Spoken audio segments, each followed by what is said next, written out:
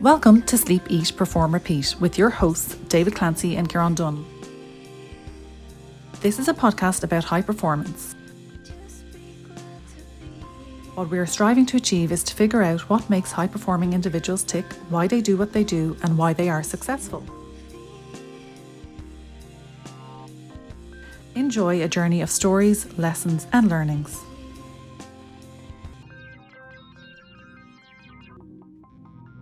Welcome to Sleep, Eat, Perform, Repeat, episode number 94. Today we spoke to Steve Guerra, Innovation Specialist, former NFL coach, CEO of the Gaines Group, Leaders in Sport consultant, and former Marine. Steve has quite an amazing resume and story in high performance and sports, from a start with the Marine Corps post 9/11 to working in the NFL with the Browns and Chargers, to a sports sabbatical where he gained a depth of experience across different organisations in Europe, such as Chelsea, Barcelona, Real Madrid, McLaren F1. We opened the dialogue with insight into Steve's life in American football and what he has taken from this pandemic period. We talk about core strengths and core constraints in sports, innovation, and talent development, amongst other interesting topics. According to Steve, sports is the most important of the least important things. So let's elevate it. The Los Angeles Dodgers won their first World Series in 32 years this year. Gaines Group is part of a new joint venture with the Dodgers and their investment arm Elysian Park Ventures called Breakaway, a sport data exchange that creates, collects, and combines club and athlete data to help clubs better understand and position the athletes. This looks like a real game changer in the world of performance science. Reach out to Steve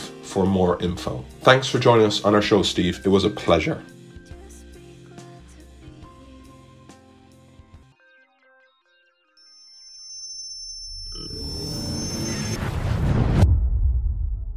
Steve, thanks for coming on the show. How are you doing today? I'm doing well. Thanks for having me very much. I haven't been over to Europe yet this year because as your listeners may or may not know, there's this pandemic going on. So I miss Europe. I miss traveling. I travel a lot. But I'll be honest, I'm super blessed. The family's happy, healthy, and just kind of hunkered down in LA, getting to work virtually as best as I can and as we all can. But I hope you guys are doing well. How are you guys today? Yeah, we're doing okay, Steve. Like us all, I suppose we've pivoted and we've adapted, but we've tried to say we've been innovative, but that's really why we wanted to talk to you, because that's your space. So I suppose a nice question we'd have for you, Steve, straight off is, with what's happened in the last 6 to 7 months, is there anything through that period that you've nearly learned about yourself or taken from that period that you're going to lean into and use more of when we do come out of this? Well, that's a really good question that no one's asked me yet. I think the one thing that I've taken from this is that in anyone who out there listening who has a full-time job, kids, a wife or a husband, and a family around them, both of you can certainly relate to this, I know, is like this entire period has forced us to be at our best as much as we can, but also to accept that sometimes we're at our worst and that just happens, right? And you have to accept that. Like there are certain days where I'm like literally the best father in the world, and then there are other days that I'm probably the worst father in the world.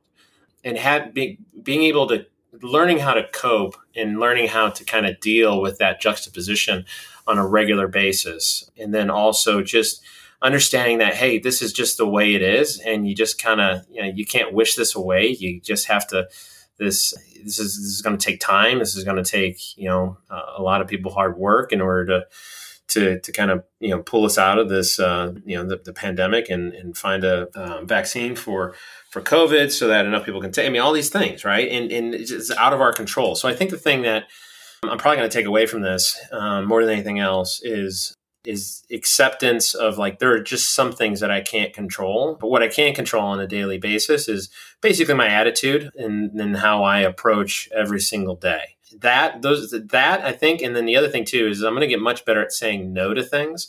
I think the one thing that I've found is that, because we can talk virtually all the time, there are so many more people who want to just talk virtually all the time, sometimes with really little purpose. I feel sometimes because of kind of our current conditions is we're filling time and filling space. And so I'm getting better now, finally, after probably, after 8 months, I'm getting better at saying no to stuff and trying to find more reflective time that I don't think I necessarily had in the first, 6 months of the pandemic. So I think those are the two things. I think, in those, there are definitely some hard skills I think I've probably developed over the last 8 months. I have gotten really good at, this is very cliche, but I actually do make a pretty killer, bread at this point. A nice little bag. Over, Steve. Yeah. And then I've gotten much better. I practice piano a hell of a lot more than I used to. But, aside from those things, I'm sure there are a few others, but I think it's the perspective of acceptance and how important that is to just kind of getting through problems on a regular basis. How important acceptance is to getting through problems might be a good way to kind of sum that up. Well, we won't ask you to play melody for the listeners just yet, Steve. We'll give you a couple of minutes where you can get your piano ready right beside your mic, okay? Well, it's literally right here, but you definitely don't want to hear me. My 4-year-old bread, but you're a bit far away for the bread, so that's all good. And Steve, you mentioned about being reflective over this period. It might be a good time now to just give the listeners a bit of an idea about your career to date. Yeah, so my career is definitely one of kind of winding paths. I think it all makes sense. It makes sense to me, although I think sometimes it doesn't make sense to a lot of people. So the kind of like the quick and down and dirty on me is, so I'm from the middle part of the United States here, from St. Louis, Missouri, which is like literally basically smack dab in the middle of the country, and grew up in a normal, middle class Midwestern family, and really loved sports when I was a kid, like all blue blooded Americans. Just loved sports, loved baseball, loved American football, loved played soccer, played ice hockey and a bunch of other sports, and then in high school played football, and then played track, was track and field, wrestled, and a bunch of other things. So sports was always like a big part of my upbringing in my life. But I ended up going to the University of Missouri and got and worked in actually the athletic department for a short period of time, and then stopped kind of my sports journey for the better part of probably about 8 years, because 9/11 happened. Well, I stopped in kind of my involvement in sports when I was in college, and then 9/11 happened right after I graduated. So I was just under a year out of university. 9/11 happened, and I joined the Marine Corps. 3 days after the planes hit the towers, ended up going into the Marine Corps. I was there for just under 5 years, and was deployed to Iraq twice. Was fortunate enough to have a really great experience. When I was in the Marines. Coming out of the Marines, I was originally going to go work up in Silicon Valley for a software company, and instead found out about this program at San Diego State University that has sports MBA. And I was like, oh, well, that sounds like fun. I get my MBA and I learn a little bit about sports, and maybe use that as a launching point for working in sports. So I did, and ended up meeting the assistant general manager for the San Diego Chargers while I was in school. And over in an interview, he basically just asked me, he's like, could you do Moneyball for us? And I think I just read the Moneyball book, maybe, I don't know, like 6 weeks before then. And I was like, yes, I can do Moneyball for you. Of course. And so I went, I set up an analytics department for the Chargers. And then I was really fortunate, because literally my first day on the job, and this is a terrible way to be fortunate, but this is what happens in sports, and this is just sports in a nutshell. My very first day on the job, I met the head coach of the Chargers at 4:30, and his name's Marty Schottenheimer, and he was fired at 5:30. Wow. I wasn't fired because we had just met, by the way. But so he gets fired, and then they hire a new head coach 45 days later. His name's Norv Turner. He was won a Super Bowl with the Dallas Cowboys. It was kind of like is a legendary offensive coordinator and a very good head coach in the NFL with a number of different teams over the lifespan of his career. He was like a data analytics guy, but he didn't have a data analytics process, because a lot of it was in his head. Like, he's one of these guys, like these like savants who's like so smart, and he's probably a polymath most likely.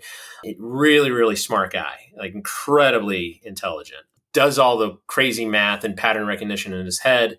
And he asked me if I'd come over and basically replicate what I was doing on the scouting side and the coaching side.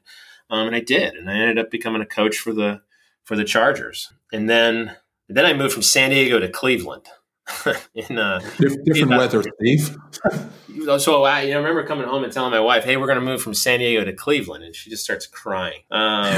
Cleveland's a great place. Cleveland is a great place. But coming home and telling your wife that you're going to move from San Diego to Cleveland is a little bit like telling her that you're going to move from Barcelona to Manchester. Right? It's just not.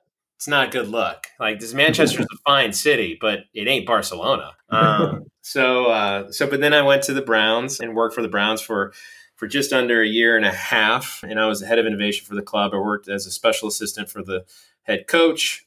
And that was an interesting kind of ordeal because the new ownership group really wasn't, I don't think they were sure what they wanted to do with the club.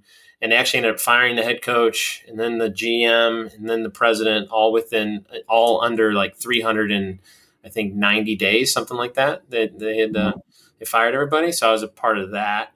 Hung out for a little bit and then ended up leaving. And this is where I ended up coming over to Europe and spending a lot of time with teams over there. Because then what I did post Browns was I went on what I call my sports sabbatical. And my sports sabbatical entailed visiting, clubs like Chelsea Football Club, visiting McLaren, visiting Scott Jordan, the guys over at UK Sport, visiting, clubs like FC Barcelona, Real Madrid, just going around and like basically telling my story from the NFL and then hearing other practitioners at clubs tell their stories. And that's practitioners might be everything from like the physiotherapist for FC Porto to the head of international scouting for Chelsea, to like a chief commercial officer for FC Barcelona. So it was a wild ride because it was just a lot of going around and visiting different people and trying to learn what was happening in the sports space, what were some of the struggles for clubs.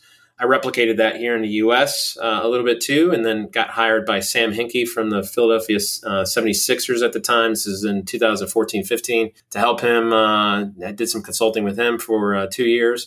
And then I worked also, and then I basically built a consulting business off the back of my travels and worked with a number of different entities for a number of years. And that basically took me to form Gaines Group in 2016.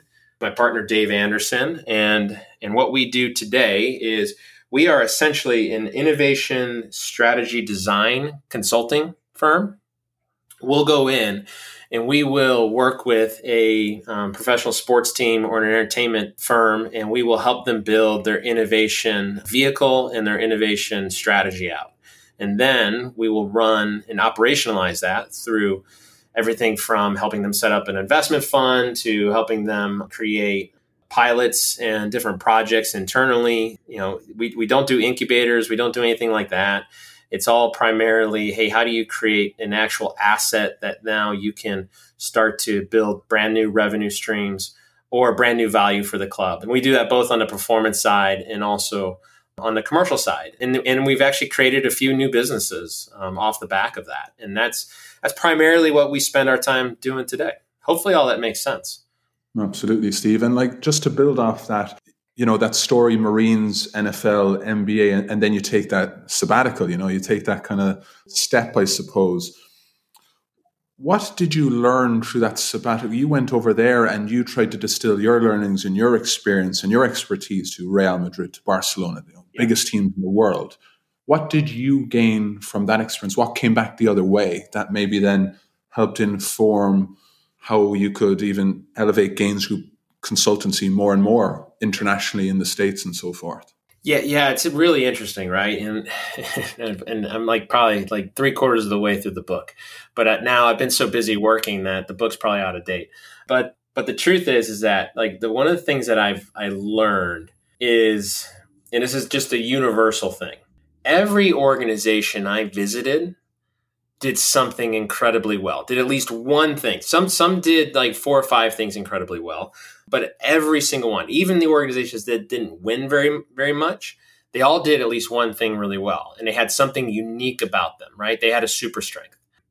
Conversely, every single organization had serious gaps, and every single organization I visited had blind spots. Every organization in the world believes they're behind every other organization in the world.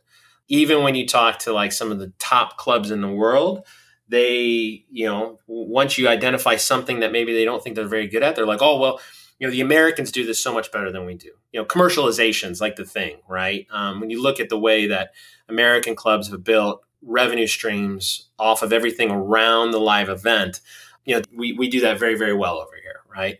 And I think there's a lot of people in Europe who, during my journey and then even today, would say that that's definitely something that they would like to get better at, right? And that's matured over in other leagues. Meanwhile, like if you talk to the performance people, the general consensus was like here in the States, use data analytics incredibly well to select players and then to for your match analysis and for actually, on the field trying to win games. Whereas in Europe, it was like, well, sports science is awesome over there. So it was, but the truth is that there were clubs over in Europe we visited who had more robust and better scouting analytics departments than here in the States, and vice versa. There were teams here in the States that had better sports science programs than people who were lauded as like some of the greatest like sports science like teams on the planet. I'd go visit them and be like, this is okay, but this isn't it's quite as great as I actually probably was thinking. And so the thing is that no one's truly that much further ahead of other people, although there are some clubs that are clearly ahead. And then everyone's not so far behind either. I think if you're a club out there and you could integrate and actually really like look at what your deficiencies are, you can actually make up some headway on other clubs pretty quickly, as long as you just throw some resource at it. And I think that was one of the things that I learned the most, was that all the problems are basically the same. All the capability sets are basically the same. And it's the cross connection and the learning amongst all those teams that if you were able to like get a viewpoint into all these different sports, you can basically mine all that and kind of take like a greatest hits to all these different clubs and kind of build out new value with them. And that's basically what we did, right? And that's basically what I did. I just kind of codified everything I learned and then figured out ways to really dig deep with some of these teams. Very good. I think you'll have an acute appreciation for this next point in terms of analytics. Oftentimes when we look at data, there's a focus on data collection and data synthesis, and there's not as much focus on turning it or transforming it into a form that we can communicate or build something from. How did you manage to take all of this information that you learned from all them widespread clubs and different sports and turn it into maybe a few keystone areas that you could impact with new clients or new clubs that you were going in to try and impart some of that knowledge? So the key there for us and for me specifically is to really dig in with the new client, new partner, right? Is to really understand like their day to day and really, really dig in with them. Because every single culture is a little bit different across all these teams. And you only really get and learn like really what their hardcore issues are if you really spend time with them. Sports, above all, I mean, I've worked in like high tech. I've worked with different companies in Silicon Valley. I've worked with investors. I've worked with large brands trying to get into sports. People who work in sports, especially people who work on the performance side of sport, are typically just really, really good people who like to just talk and share information and learn. Right? A lot of sports coaches would just end up going to be teachers if they weren't actually working on grass. And so a lot of times it's like literally just sitting down with them and talk. That's the secret, is like sitting down and talking with them, understanding how you can frame things up in a way that makes sense for their specific culture. I think the way that I think about it is one of the main things you want to find with every single club is really understand what their core strength is, and then also understand what their core constraints are. All right. And let me give you I'll give you a really real example of that. So one of the clubs I spent some time with was Athletic Club in Bilbao, Spain. And when you look at Athletic Club, they are like FC Barcelona and Real Madrid. They are socio driven. They've never been relegated. And they are an amazing club when you really kind of look from the outside. When you look at their record, right? They do well. They make it to the Copa del Rey on a regular basis.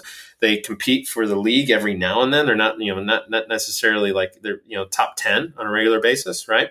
But the interesting thing is like their super strength is the attention to detail and the kind of the capability and resource that they put into athlete development and athlete. And the reason why they do that is because of a massive constraint that they have. And the massive constraint that they have is that they play Basque players, and specifically Spanish Basque players, basically, right? And I know some of the listeners out there look at it and say, well, there's a couple loopholes that they use, but they play Basque players, right? And they're a very culturally prideful team that really wants to play players who grow up and come from their region, and then develop those players over time. So when you start talking about basically competing against the rest of European football and La Liga and competing with the likes of FC Barcelona and Real Madrid, who are scouting from the entire globe, versus you're scouting literally from just your backyard, a place that's literally, the same size from landmass perspective as Los Angeles County and Santa Barbara combined, but has the population of basically like the 6 neighborhoods around me right now in Los Angeles. The fact that you're only pulling players from that pool, that's a massive constraint. But they've built like a super strength off of that.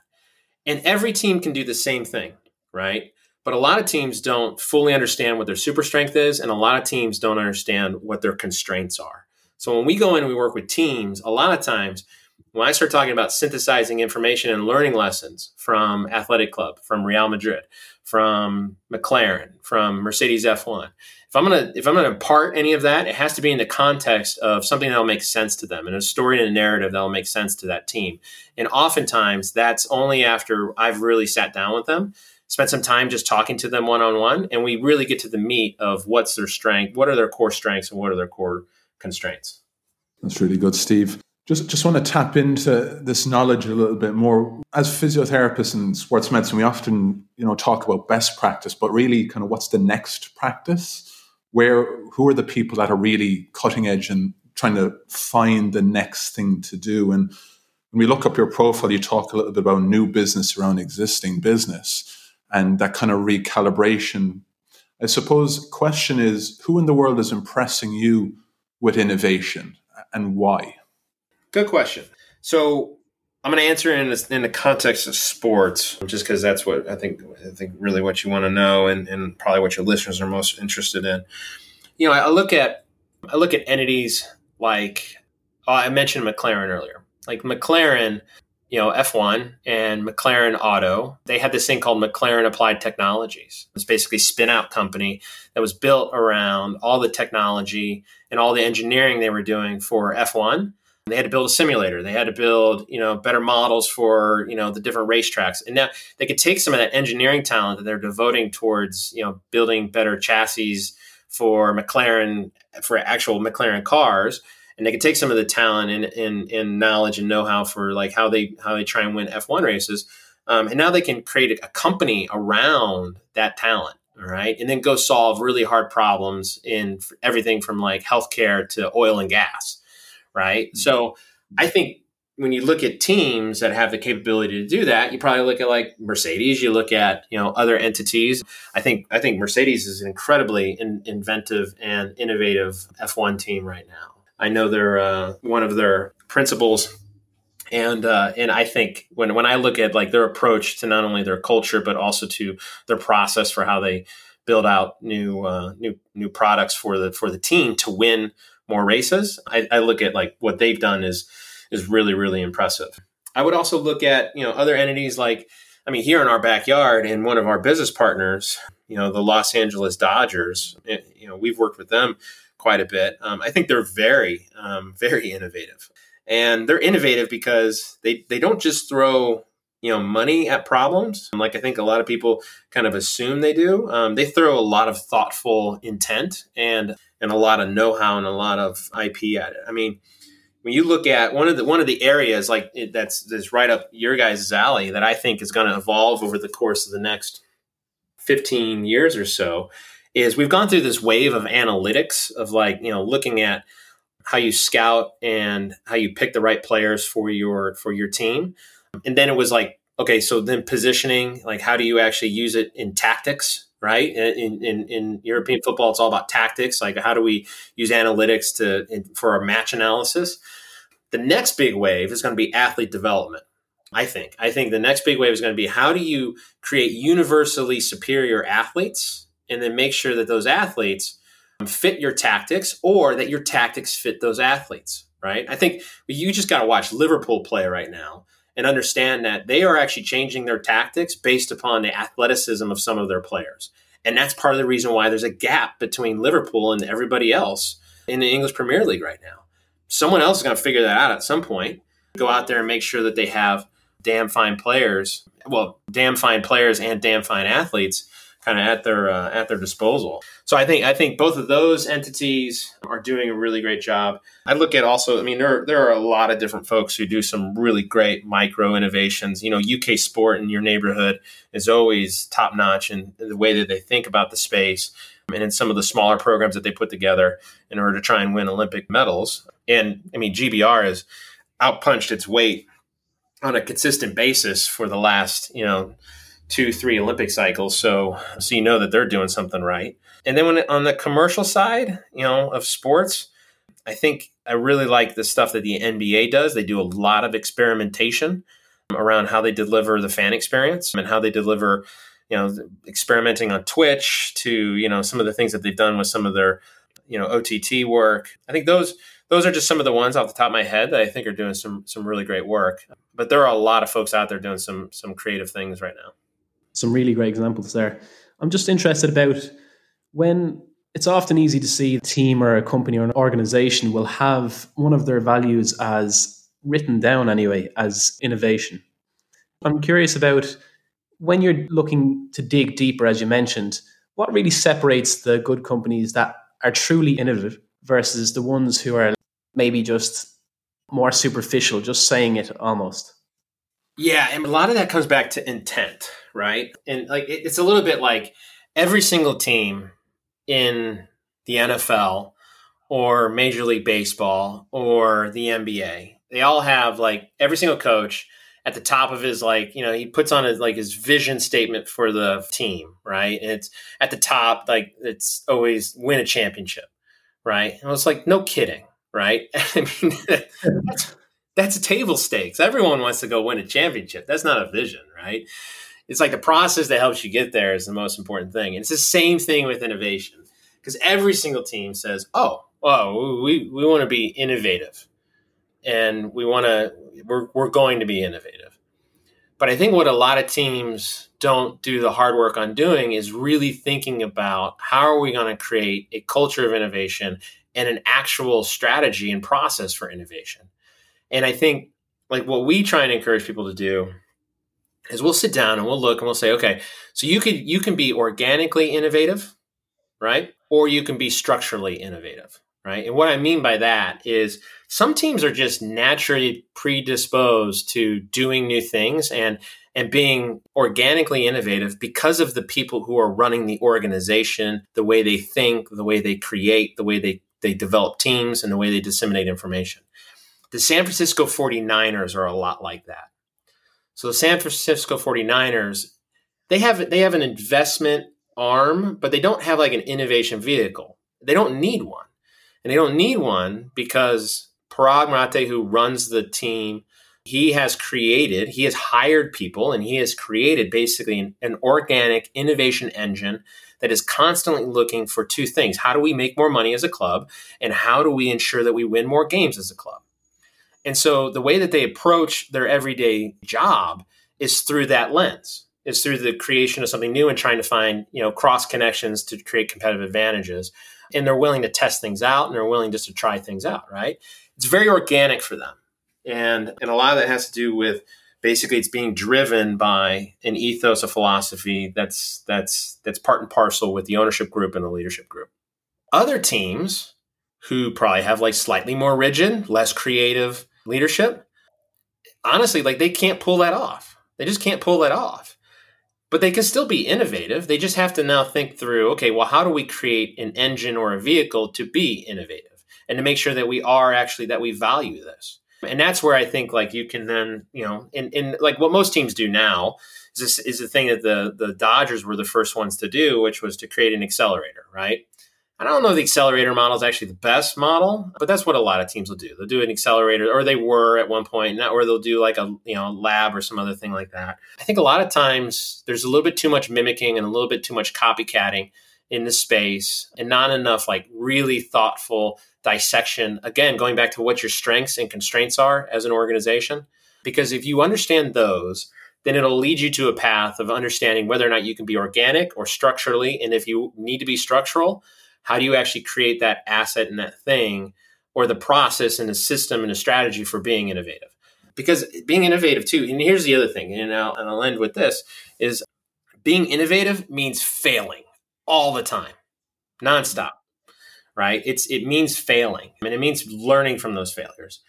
And I'll be honest, there ain't a lot of ownership groups and there aren't a lot of leaders in sports who are actually really great at accepting that failure. I think part of the thing about sports is it's sometimes viewed as a zero-sum game, right? And when you lose, you really hate that. And people don't like to fail, certainly publicly too. So I think that kind of holds people back sometimes, is they're not really willing to invest in the 10,000 failures you need for like one massive success.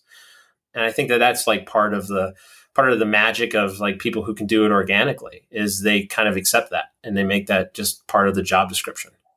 Yeah, and it's like it took a lot of failures before Edison created the light bulb. Look, Steve, you've learned so much and distilled it to so many people about high performance, about culture, about strategy, about innovation, about all these, I suppose, pillars as to where you excel at and try to help people understand. Just let's paint a picture for a minute and say you're walking down the street. Say actually you're back in San Diego beside Norv Turner at the start of that career for you as a coach, and you could hand a younger version of yourself a little post-it into the pocket. Before you went on and embarked on the rest of that career, what would you say to a younger version of yourself? Oh man, that's a really great question. So you guys ask hard ones. This is not a softball. We were prepping for you, Steve. Yeah, you guys are truly Irish. Irishmen ask the toughest questions. They don't never beat around the bush. I would like to be more thoughtful than what I'm probably going to be right now, and so I'd like to actually think about it, because I would assume that I have a really good time. But here's the thing: I think I would definitely tell them is, oftentimes in sports, when you are brand new to the team, brand new to the environment, brand new to the organization, you end up saying yes in times where you should probably say no. And you also sometimes don't exert like kind of your knowledge as much as maybe you should. And like in the NFL, like that's actually like normally seen as like a sign of like a good employee for someone who's younger. I should have been more assertive when I was with the Chargers. I think that was a real miss for a couple of reasons. One, like I came out of the Marine Corps, and it's like I had a hell of a body of work that I had from a leadership perspective, from a like how do you create organizations? You talk about structure, and some of those things like we didn't have as much when I was with the Chargers. We had great structure, but there were tweaks that I know I could have made at the time, and I didn't necessarily, because I didn't feel like it was my place necessarily to like make that, because I was new to football, I was new to sports, I was new to all these other things. And so I think the thing I would have told myself is, don't be afraid to break things, including breaking, momentarily kind of because I was protecting my job to a certain degree, right? And I was protecting what I felt was like the right way to kind of start my career. And I felt like I probably could have like broken some more glass and broken a few more things and asked for permission less, asked for forgiveness more often. That I'd probably give myself permission to be a little bit more contrarian and to be a little bit more outspoken in some of the things that I think we should have done. I think that's what I would have given. And I think that would have put me on a better pathway long term. Because that's some of the things you have to learn when you become an entrepreneur. Because don't forget, like I was not an entrepreneur before I left the Browns and left the NFL full time, right? I didn't. You have to learn how to become an entrepreneur, and I started my entrepreneurship journey in 2014, 15 is when I started at it. In the first 3 years that you're an entrepreneur, you're a terrible entrepreneur. I mean, Yes, you are. this is all entrepreneurs. I mean, learning how to be an entrepreneur is incredibly difficult, right? And no matter, there's so many people out there like, oh, I want to go start a startup. Well, the reason why most startups fail is because the people who start them wanted to go start a startup, and it was the first time that they did it, and they sucked at it. And so I sucked at being an entrepreneur for a good solid 3-4 years, right? I feel like I could have started the process of being an entrepreneur a little bit earlier if I kind of treated my career like that when I was in the NFL. Excellent. Some great message there. What I'd like to do is just ask you the final wrap-up question from myself, and it's one that we ask all of the guests that come on the show. It's, what does high performance mean to you, Steve? So high performance is definitely, I mean, God, man, such a tough, it gets used in so many different ways by so many different people to kind of explain their place in the world and what they do. Because I mean, I think if you talk to someone, about high performance who comes from the psychology realm, they immediately identify high performance as being like their domain. Right. And if you talk to a sports scientist, they immediately, say, well, high performance is my domain. The thing that's interesting about high performance is that we end up kind of defining it based upon our own viewpoint and aperture in which we see the world. Right. Whatever the lens we see the world in, we start to identify high performance from that. My definition of high performance, though, I think is a little bit contrarian to that, where I think people who are truly high performers are people who have fundamental control over who they are as human beings and understand how they're developing themselves to give themselves full agency over whatever it is they want to have full agency over. I see someone who is a writer in, I've got a friend of mine who's a writer in Wyoming, right? And unless you read his books, you've never heard of him. And he lives a very, very simple life. And if you were to ask anyone in sports, is this person a high performer? They would probably say, oh, well, no, it's just, he's an okay middling writer and he's doing exactly what he wants. I look at, the way that people like really kind of set targets for themselves and the way that people who are like really happy in who they are as human beings, and they go to work every single day, whatever their job is, doesn't matter what their job is, and they feel like they've done a job well done. To me, I think you can make a case that that's high performance. I don't know. It's hard for me because I read a lot of books about the early days of the NASA program here in the United States, right? And it's amazing to see the winding routes that a lot of the astronauts kind of got to going on the moon, right? Or getting to the moon or going up into space. And you would say that all of them, if you just asked them blanketly, are those astronauts high performers? You would say yes, but if you go back and you like look at all of their like kind of backgrounds, some of them actually have like the exact opposite backgrounds that you would say is like a high performer inside of sports. So I think high performance actually at the end of the day always comes out to be like defined by whatever the outcome you want as a human being, that you've achieved that. That's probably like a candy ass answer to a certain degree and a little bit of a softball answer, but I really do probably actually believe that. And mainly because I think everyone just takes the term high performance and kind of just bends it to whatever definition and view of the world that they particularly have at that moment. Great answer. Steve, I love that. Thank you very much, Steve, for taking the time to speak to the two of us today. We understand you're a busy guy. We're both really interested and intrigued to see what's next. What's the next chapter for you? And to just use that word, finish the book. You have two people over here that are going to buy it. Looking forward to learning a bit more from you. And just thanks again for spending the time to speak to us today. No, I appreciate it, guys. Thank you very much for having me on. Thank you for listening to today's episode of Sleep, Eat, Perform, Repeat, a story of high performance. This was brought to you by Hauora, a whole person wellbeing company founded and run from Dublin, Ireland. Find out more at hauoralife.com, spelt HAUORA life.com. Please rate, review and share the podcast. Some people want it to happen, some wish it would happen, others make it happen. The GOAT, Michael Jordan.